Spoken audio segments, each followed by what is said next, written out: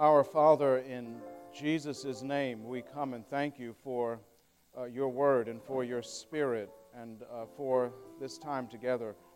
Father, we are in need of you making your appeal through me to the hearts of your people. Father, fill us with your spirit. Give us your wisdom. Help us, Lord, to hear what you have to say. Give us ears to hear. Give us mouths to speak what's there in the Word. And may you be pleased and glorified. May your people be edified and built up. May we be refreshed by your Spirit, by seeing Jesus today. Father, we ask these things for your glory in Christ Jesus' name. Amen.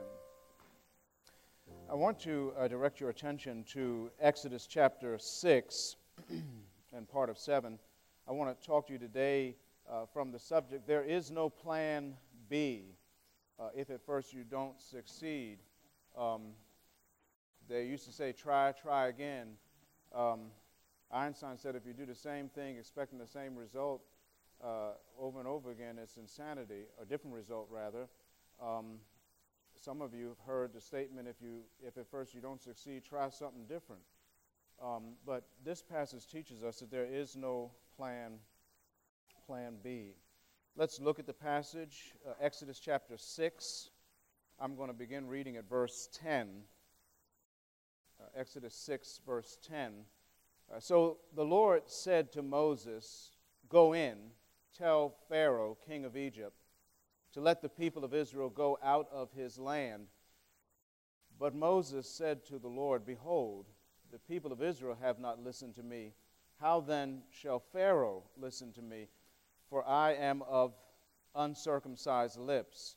But the Lord spoke to Moses and Aaron and gave them a charge about the people of Israel and about Pharaoh, king of Egypt, to bring the people of Israel out of the land of Egypt. These are the heads of their fathers' houses, the sons of Reuben, the firstborn of Israel, Hanok, Palu, Hezron, Carmi. These are the clans of Reuben.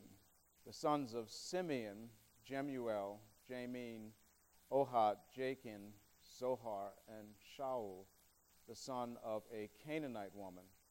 These are the clans of Simeon. These are the names of the sons of Levi, according to their generations: Gershom, Kohath, Merari. The years of the life of Levi being 137 years. The sons of Gershom, Libni, and Shemi. By their clans, the sons of Kohath, Amram, Izhar, Hebron, and Uzziel. The years of the life of Kohath being 133 years. The sons of Merari, Mahli, Mushai. These are the clans of the Levites according to their generations. Amram took as his wife Jochebed, his father's sister, and she bore him Aaron and Moses, the years of the life of Amram being 137 years. The sons of Izhar, Korah, Nepheg, and Zichri. The sons of Uzziel, Mishael, Elizaphan, and Sithra. Aaron took as his wife Elisheba, the daughter of Amminadab, and the sister of Nahshon, and she bore him Nadab, Abihu, Eleazar, and Ithamar.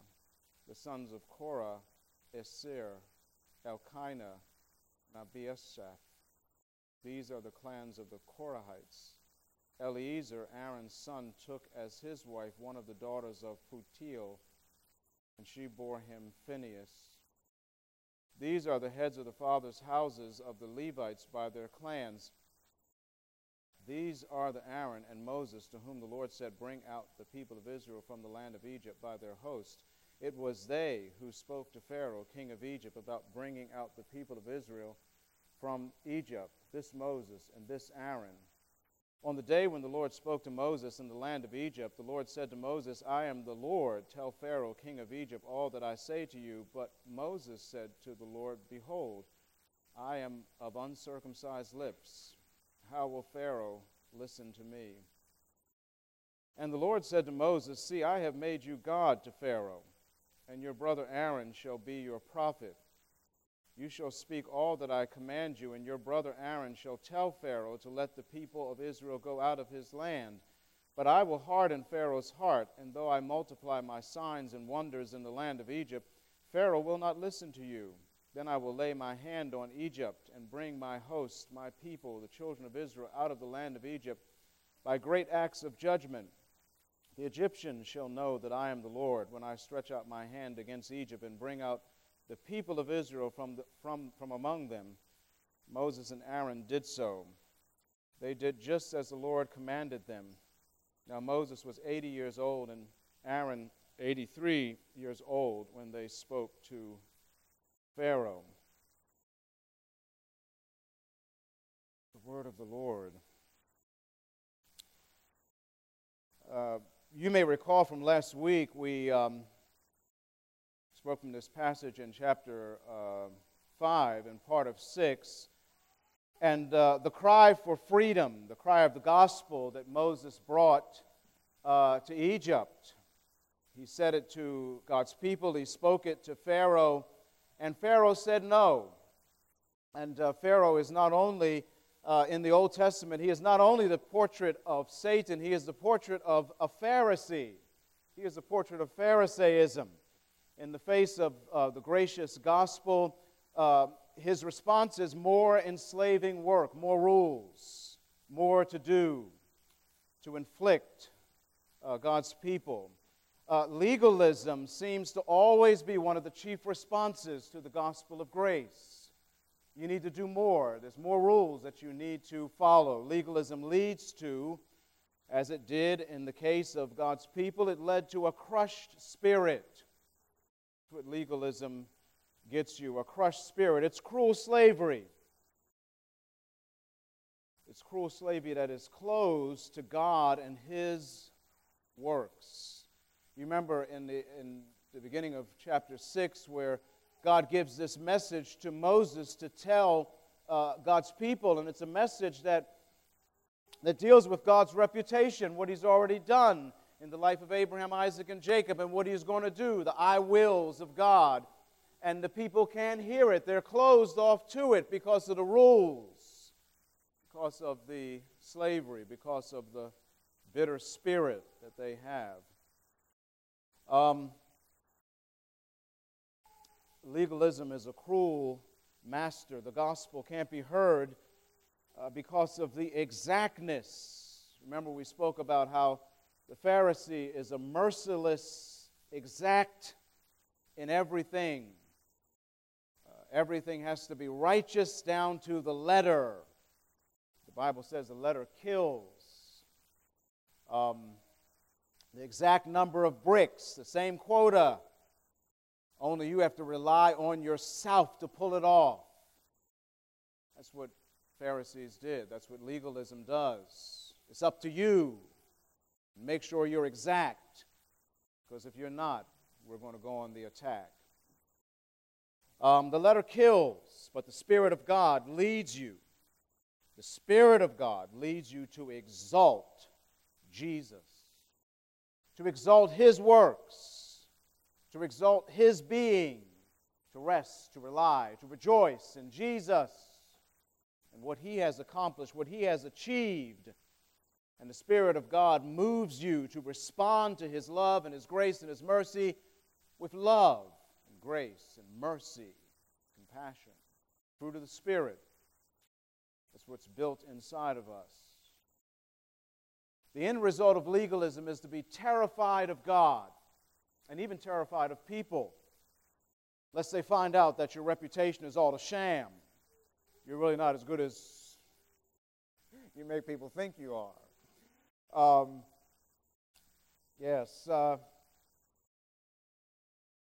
Someone may discover, find you out. But the result of the gospel is Jesus' power working in you, working through you for His own glory. Therefore, number one, because the Lord commits to work through you, commit to work for Him. Now, God had just told Moses to tell God's people this message of freedom, what he's going to do, how he's going to bring his people out. Their spirit is crushed. They're overwhelmed. They can't hear it. They're closed. And then God goes back to Moses and says, take the same message back to Pharaoh. And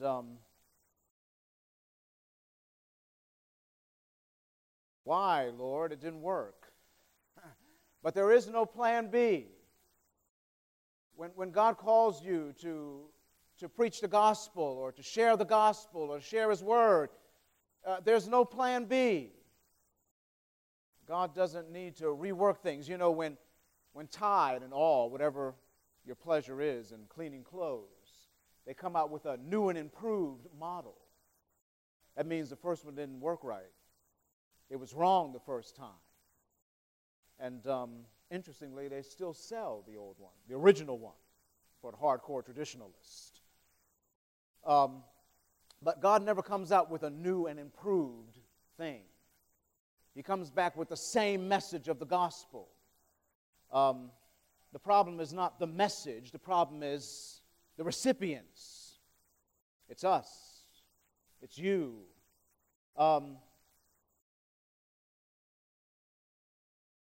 What the enslaved need, what the legalists need.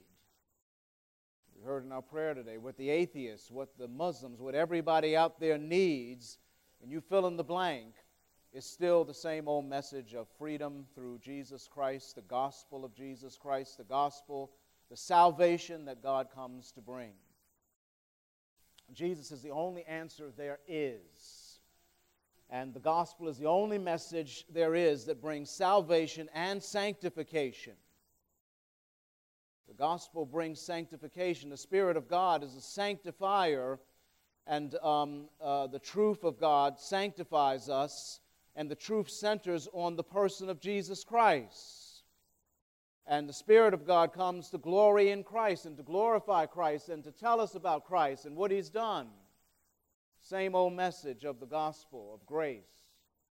No matter how broken, no matter how legalistic, no matter how closed your ears might be, no matter how inadequate you might feel you are, Moses again highlights his uncircumcised lips. He highlights the hardness of Pharaoh. If your own people are not going to listen, how's Pharaoh going to listen?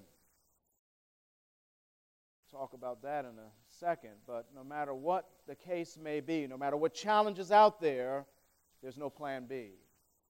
The message is the same. God is a redeemer, and He's able to redeem. God is wiser than you are. His purposes are airtight. God never goes back scratching His head when things don't seem to work at first. He's got a plan. Pop psychologists tell you that you have all you will ever need inside of you right now. When they say this, I like to call them pop psychos. Mankind at his core is broken. He's a broken vessel. He's depraved. Every single aspect of your being has been inflicted and infected with sin. We're broken. You're broken. And I cringe. I brace myself. I pray when I hear people confident in their own integrity. Because the Bible says the heart of man is desperately wicked, deceitful above all things. You don't know how bad you really are. And Mr. T used to say, I pity the fool, you know. I'm not going to call nobody a fool, but I pity the person who thinks they got it together. Even Levi Stubbs. You remember Levi Stubbs? Some of you do. Even he had the humility to sing, I believe in you and me. I believe that we will be in love eternally. Then he said, as far as I can see. None of us can see eternally. Peter said, I'll never deny you. I am ready to go with you both to prison and to death. 3 times he denied the Lord. The only reason he returned is because Jesus prayed for him. That's the only reason he came back. The Lord wants to work through us in spite of us. We've got inadequacies. Moses' uncircumcised lips, Pharaoh's hard heart, Israel's broken slavery and hard heart and bitterness. The message stays the same. God is willing to work through you as you share that message. So be committed to working for Him and for His plans in spite of the way things might appear initially. This leads to the second point. Because the Lord works extraordinarily through your disorderly and ordinary life, rely on Him. You know, right after verse 13 in chapter 6, you have this genealogy that takes up a good portion of the chapter, and it seems quite out of place. It seems like Moses fell asleep and woke up and was reminiscing and started writing down stuff and forgot the context he was writing in. It seems like it's random. That was random, Moses. What's that about, you know? But God, as you know, is never random. But why point out Moses' and Aaron's in particular, their pedigree at this particular point? I'm glad you asked. Because in so doing, it demonstrates, as you will see, the type of God we serve and the type of people He calls into His service. As you look at this genealogy, you see that God aims to encourage you and to give you hope in spite of you and even warn you. There are certain characteristics of this genealogy that we'd like to point out. Number one of the reasons it's here is to demonstrate that this is real history. You know, God is about to do some very profound things in Egypt, and He wants to nail this thing down. This happened in history. This is not a myth. It actually happened, what God's going to do in Egypt. Some people would read that story and say, wow, that's profound. I don't know if I believe it or not, but God wants to drill this thing home. This is a historical fact. It happened in real time in history. Secondly, it's interesting how God cut short the line of Jacob. He only mentions Reuben, Simeon, and Levi. And if you think about those guys and you go back to Genesis 49, you find out that they're the only three guys in the family of Israel that Jacob gave a bad word about. He said something negative about these guys. He didn't say anything negative about the rest of his children. But Reuben was the preeminent one, but he went up in his father's couch. He slept with his father's wife, his concubine. That's the last word he gives about him. That's kind of bad. And he would no longer be preeminent, but he's mentioned here. And Simeon and Levi, they're the guys that Jacob cursed their anger. They hurt animals just for the fun of it. And in their anger, they had a temper. They killed guys because they had a sense of injustice that was done to their sister and later on to their own brothers and sisters. They kill folk. And then, God has an unconventional way of selecting people who are not the firstborn. Levi is the one that gets the most press in this genealogy. Even more than Moses' children aren't even mentioned here, but Aaron's children are mentioned to the 5th generation. And he doesn't mention the polished. This genealogy is framed by Levi and Phinehas, two guys who were all about justice, and both of them, Levi and Phinehas, killed because of idolatry and immorality that was in the camp. And God, again, unconventionally names women.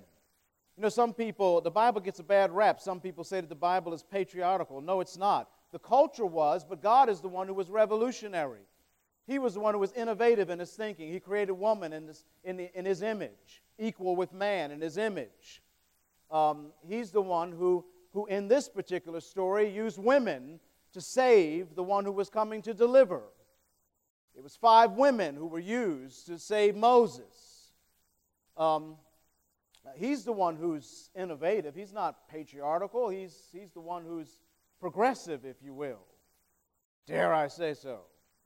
But he mentions women. Remember Helen Reddy, I am woman, hear me roar. These are not, as someone said, these are not little women. Jochebed. Jochebed was a woman of faith. She believed. She saw something in Moses, and she kept him safe from the king. She was like a Harriet Tubman, right? That's a tough woman there too, baby. Don't mess with Harriet. Jochebed was a woman of faith, and Elisheba, Aaron's wife, is mentioned. And she's not even a Levite. That's another issue about this. Later on, Levites were supposed to only marry Levites. She was a Judite. Aaron and Moses, they're a product of incest. It wasn't necessarily called incest at this time because the law had not been given. But you can't marry your aunt. But later on, you know, ex post facto, if that was enforced, baby, they would have been kicked out. They were bastards, man. Yeah, that's kind of weird. That's kind of strange. Why bring all this stuff up? They're kind of disorderly, right? They're kind of ordinary folk here. Aaron's marriage was mixed, and Korah was later going to rebel and get swallowed up by the earth. You have to remember the people who were going to read this account were the people who were not. Moses wasn't writing this as this was happening. This is something he wrote later on. And God's people read about this and read about the family line, and they knew what happened to Korah. But he's here. And how Phinehas finishes out the genealogy here. Phinehas was the one who brought peace back in the camp. Like Jesus, Phinehas is the one who had a perpetual priesthood because of what he did, because he saw the idolatry of a man taking a Midianite woman and being immoral right in the presence of Moses and Aaron, crying out to God. And Phinehas drove a spear right through them and killed them, and the wrath of God was going to wipe out the camp, but Phinehas stopped it. He brought atonement that day. He's a portrait of Jesus. What broken branches are in your family tree? What blighted leaves and rotten roots are in your family tree? Where has the sap in your family tree been eaten by scavengers? You ever think about that? Where have the bats and the snakes in your family tree made a home in the hollowness of the trunk of your tree? Think about your family. You ever think about that? You ever think about where you come from and the people you came from? Does it ever become a stopping point in your life, a paralyzing thought in your life? My grandfather was an alcoholic. My mother was born out of wedlock. We got all kinds of brokenness in our families, disorderliness in our families. My grandfather on my father's side was a moonshiner. The FBI were looking for him. And keep looking, he's been dead for 30 years. But we've all got stuff in our family tree. We've got places where the vines and have choked some limbs, and we think it's going to stop God from making progress. The bark has been eaten away by the rodents in your family tree, but God's got a plan with broken people. He's got a plan with disorderly family trees. God can pick up the pieces through Jesus Christ. And no matter where you come from and no matter where you've been, God is a God who plants a brand new tree. God is a God who can take a broken tree, a blighted tree, and He's going to create a brand new tree that's got brand new fruit for His glory and for His majesty. And when Israel would look back on this record of brokenness and disorderliness, they would say, wow, God is still able to pull it off. God is the only one who's the perfect one. He's the only one that's got it all together. And because that's so, number 3, because the Lord made you for His wonders to be seen and for His name to be known, obey Him, love Him. You see that here in the end portion of chapter 6 and chapter 7. The Lord said to Moses, see, I have made you, and the ASV puts like there, but the like's not in Hebrew. It says, I've made you God to Pharaoh, and your brother Aaron shall be your prophet, and you shall speak all that I command you, and your brother Aaron shall tell Pharaoh to let the people of Israel go out of the land. And God specifically says, I'm going to harden Pharaoh's heart. And the last time this came up, we talked about how God had given Pharaoh over. God's not being unfair to Pharaoh. Pharaoh hates God. He did that all by himself. That hardness he had in his heart was a self-inflicted wound. And so God kept him there because God's got a purpose to work through that hardness of heart. So God purposely hardened him. He gave him over to his sin. He gave him over to his wickedness because God wanted to do wonders and God wanted to do miracles down in Egypt. God wanted to bring judgments, the Bible says, against the false gods of Egypt. And God wanted to do this because God was in it to make a name for Himself. God was in it because He wanted people to know. He says, I want Egypt to know that I am the Lord. His purpose is missional. He's a missionary. God's an evangelist. And the reason why He hardens Pharaoh's heart is because God wants to make a name for Himself. So that Rahab later on will say, we heard what the Lord did in Egypt, and I want in. I want to trust the Lord. God came down to Egypt to make a name for Himself. He came down to Egypt to judge the false gods of Egypt so that everybody in the world would know that the gods of Egypt are non-existent things. We went to China years ago and went to a temple. They had thousands of statues that all represented a god. And it's amazing, you see the Chinese people, some of the Chinese people walk around, it's like they're walking on eggshells. Because they saw this is the house of the gods. And there was one there of Jesus. Isn't that interesting? And boy, I didn't want to get deported, but boy, if I had a club, man, I felt like breaking some stuff, you know what I mean? And leaving that one there. And even breaking that one because it's God said, don't make no image of me. We live in a world where there's all kinds of false gods all over the place, and God is in this to make a name for Himself. He says, I made you God to Moses. You know, you may be the only Bible someone reads. Did you ever hear that? You may be the only Bible someone reads when they see your life, when they hear you talk, when they see you walk.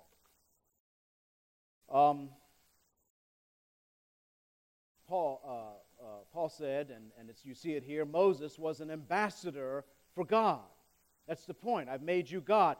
And and you see there that Moses and Aaron, it says they do, in verse 6, they do everything that God commands them to do. So God calls us to faithfulness, albeit imperfectly and sometimes seemingly empty. God calls us to faithfulness. Because God is going to use your faithfulness in ways that you can't possibly imagine.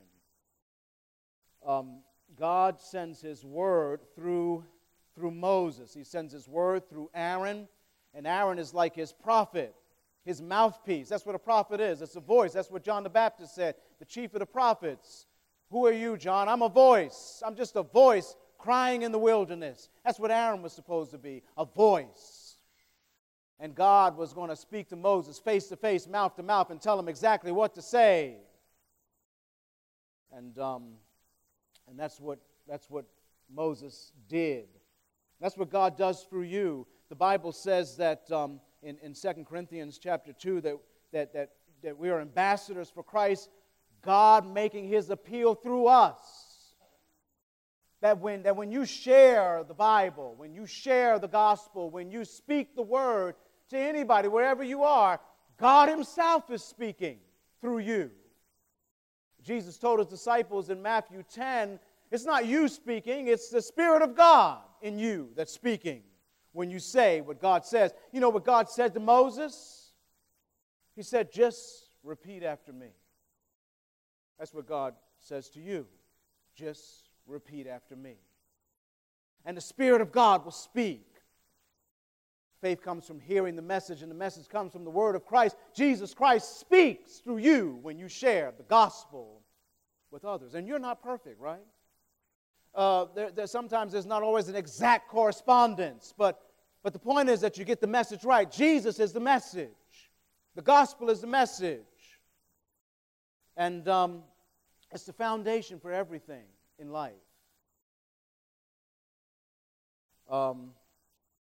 God uses that message, those words of His, to create. When God created the world, when nothing else was here but God, God just spoke, and everything came into being. David said, create in me a clean heart. That's like one of the next times that the word create comes. Only God can create. And He said, create in me a clean heart. You can't get a clean heart without the Scripture, without the Spirit working in and by the Word.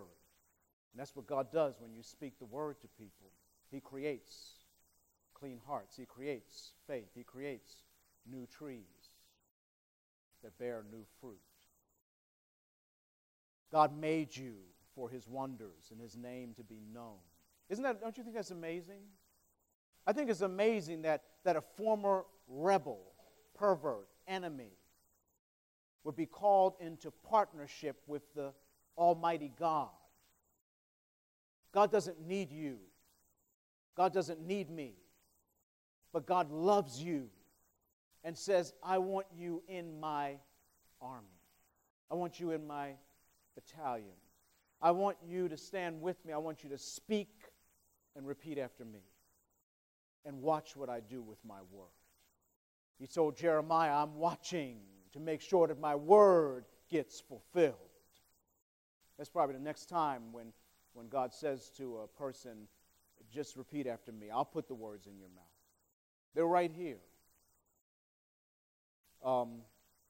It's amazing. One time, I don't know how often if you've felt this or experienced this, but just coming to church and just hearing the Word of God read, it refreshes you.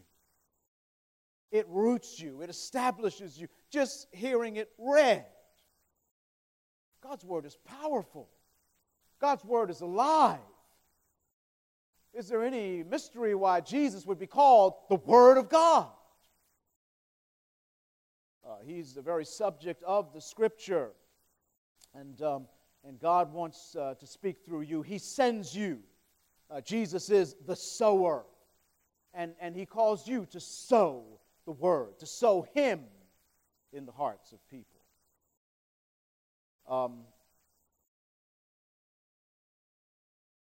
Thy Word, God's Word, is powerful, hidden in the heart. It's powerful.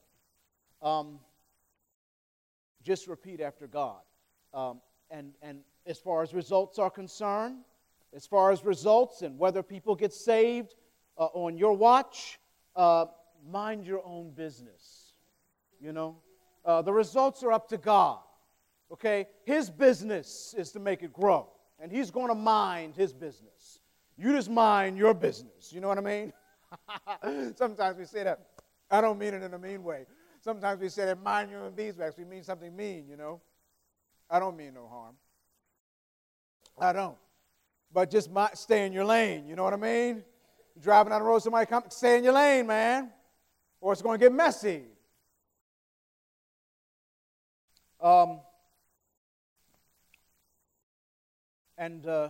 Moses and Aaron were obedient. And Moses and Aaron were old, 80 and 83. If I was Pharaoh, I would have laughed at them. Two old guys coming out. Now, wait a minute, because Moses, he was 120 and his strength wasn't abated. He could still get with you. That's what it says in the Bible. He was 120 and he was still tough as nails. But still, 80 and 83, man. They take a Geritol coming down there. They must have thought his rod was a cane. But it doesn't make a difference your age, your weakness, your inadequacy. God made you for his wonders. And that's kind of the point, isn't it? That oftentimes God uses such weak, such broken, such inadequate vessels. Paul said, we have this treasure in a jar of clay to show that the excellency of the power comes from God.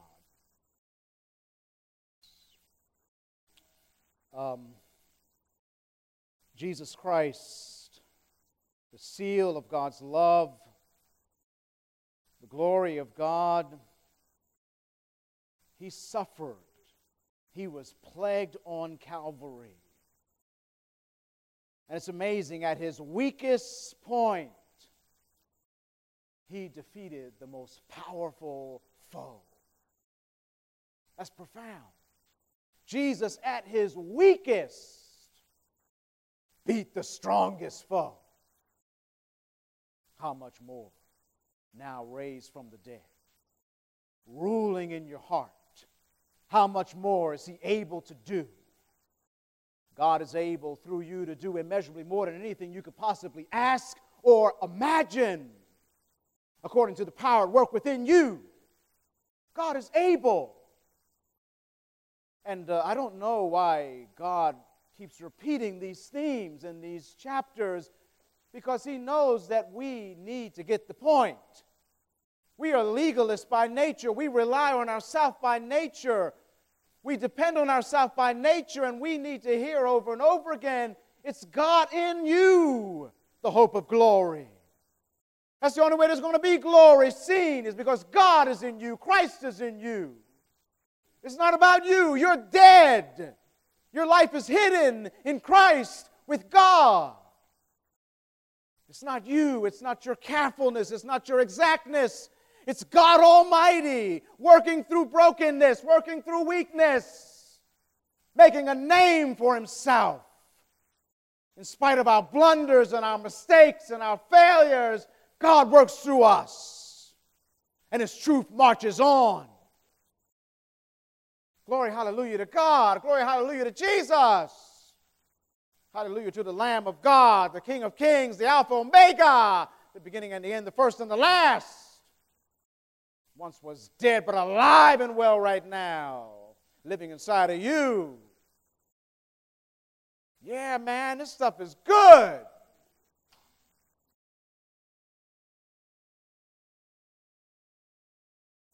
Nothing is impossible with God. He does his work. He builds his church, and he's going to do it through disorderly, ordinary.